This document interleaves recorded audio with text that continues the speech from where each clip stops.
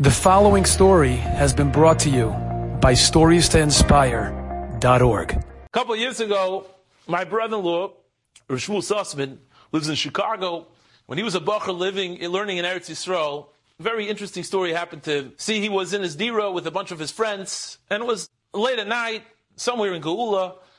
They were looking out the porch of this little dira over there, and they noticed that there was a young boy on another porch who was looking at these boys, at these American boys, I guess who they looked up to. And from one porch to the other porch, you were able to see these boys in their dira. And when the boys noticed, these Bachrim, these American Bachrim learning in Eretz Yisrael, they noticed this boy, they wanted to cheer up the boy, because the boy looked like he was a little sad. He was wearing a cap, and he looked sad from their vantage view. He looked sad, he looked a little depressed. They said, how can we raise up the spirits of this boy? They said, you know what? Let's make a little show for him. And they started to clap and sing from across the street. And then they had these light sticks, and they started to flip them up and down. The boy saw, and they waved to the boy, and the boy was embarrassed. And he ran back into his apartment. And the boys, of course, had a good time, performing for this boy. The next night, again, they see this young boy come out on the porch, again looking sad. He's looking across the street into these Bachrim's dira. And once again, the boys say, let's lift up this boy's heart a little. And they start clowning around a little, and they start juggling again. And they wave to the boy, and the boy laughs, and he waves back. And they made some sort of connection. Then the boy said, let's find out what this boy's all about, because it looks like he's really down. Let's find out a little more about him. And it comes out that they find out that this boy goes to Camp Simcha every summer. The boy Nebuch went through a terrible illness and goes into Camp Simcha, and they're thinking to themselves, maybe we could cheer him up. And they realized that the real reason why he was wearing a baseball cap was because Nebuch, his hair had fallen out. So they said, you know what? Let's go and make a kumsitz for this boy. Not over here. Let's go to his house. And they go across the street. They knock on the apartment, on the door of the apartment. The father opens up and they tell him, we want to make a kumsitz for your son. Can we do so? He says, sure. So tonight, we're going to try and get our friends together, and we're going to make a kumsitz on your porch. And so calls go out, text messages are sent all around to see if anyone can come Thursday night, 8 o'clock, be there at this kumsitz at this house. And they didn't know if anyone would show up or not. But sure enough, some of the boys, they came, they brought some nash and some soda, and they set up shop on the porch.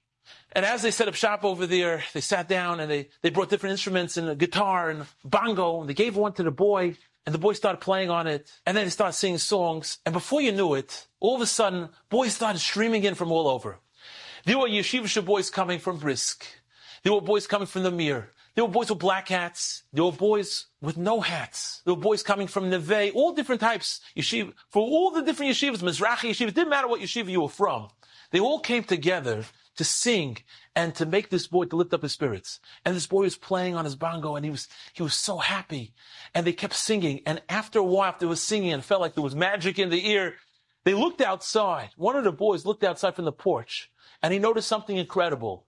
All the surrounding porches in Geula, they were all in the porches looking to see what was the sight all about. They were listening to the beautiful music that was being made for this young boy. And the boy was so thankful. He thanked him from the bottom of his heart. And it was a tremendous Kiddush Hashem. My brother-in-law ended up going back to America after the Zman. And 6 months later, he came back to Eretz Yisrael for a chasana. He's at the chasana, and someone called him over and said, someone wants to speak to you on the side. He goes to the side, and who does he see? He sees it's this young boy. And this young boy looked up at him, and he saw now he was wearing a yarmulke, and his hair was growing back. And he said, I see at this wedding, I just want to tell you, told him in his Hebrew and his broken English, he's told him, I want to thank you for making my life. You made my life. My brother was so touched. Felt like crying. It was so beautiful. Such a moment. You made my life. What did he do? All he did was, he looked out his window, and he saw, what can I do for another boy? What can I do to lift up his spirits? And that's truly our message. Klal Yisrael is in a time of tsaris and gullus. It's very hard sometimes. Sometimes it seems very dark. And we're looking for ways to lift ourselves up. So what can we do? Well, what we could do is we could use our koiches. The Rebbeinu Shalom gave each and every one of us koiches, special koiches. I can do what you can't do, and you can do what I can't do. We all have these special abilities. And all we have to do is look out of our window.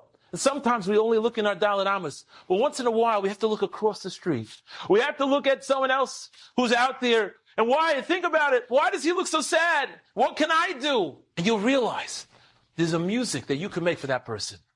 You can lift him up with your koiches. Whether it's singing at a kumsitz, whether it's bringing him close, whether it's a good word, whether it's getting together with friends, whether it's raising money, whether it's seeking out help in a way that only you can. You know that you can do it. You have the power, and it's up to you to make the difference. Enjoyed this story? Come again. Bring a friend. StoriesToInspire.org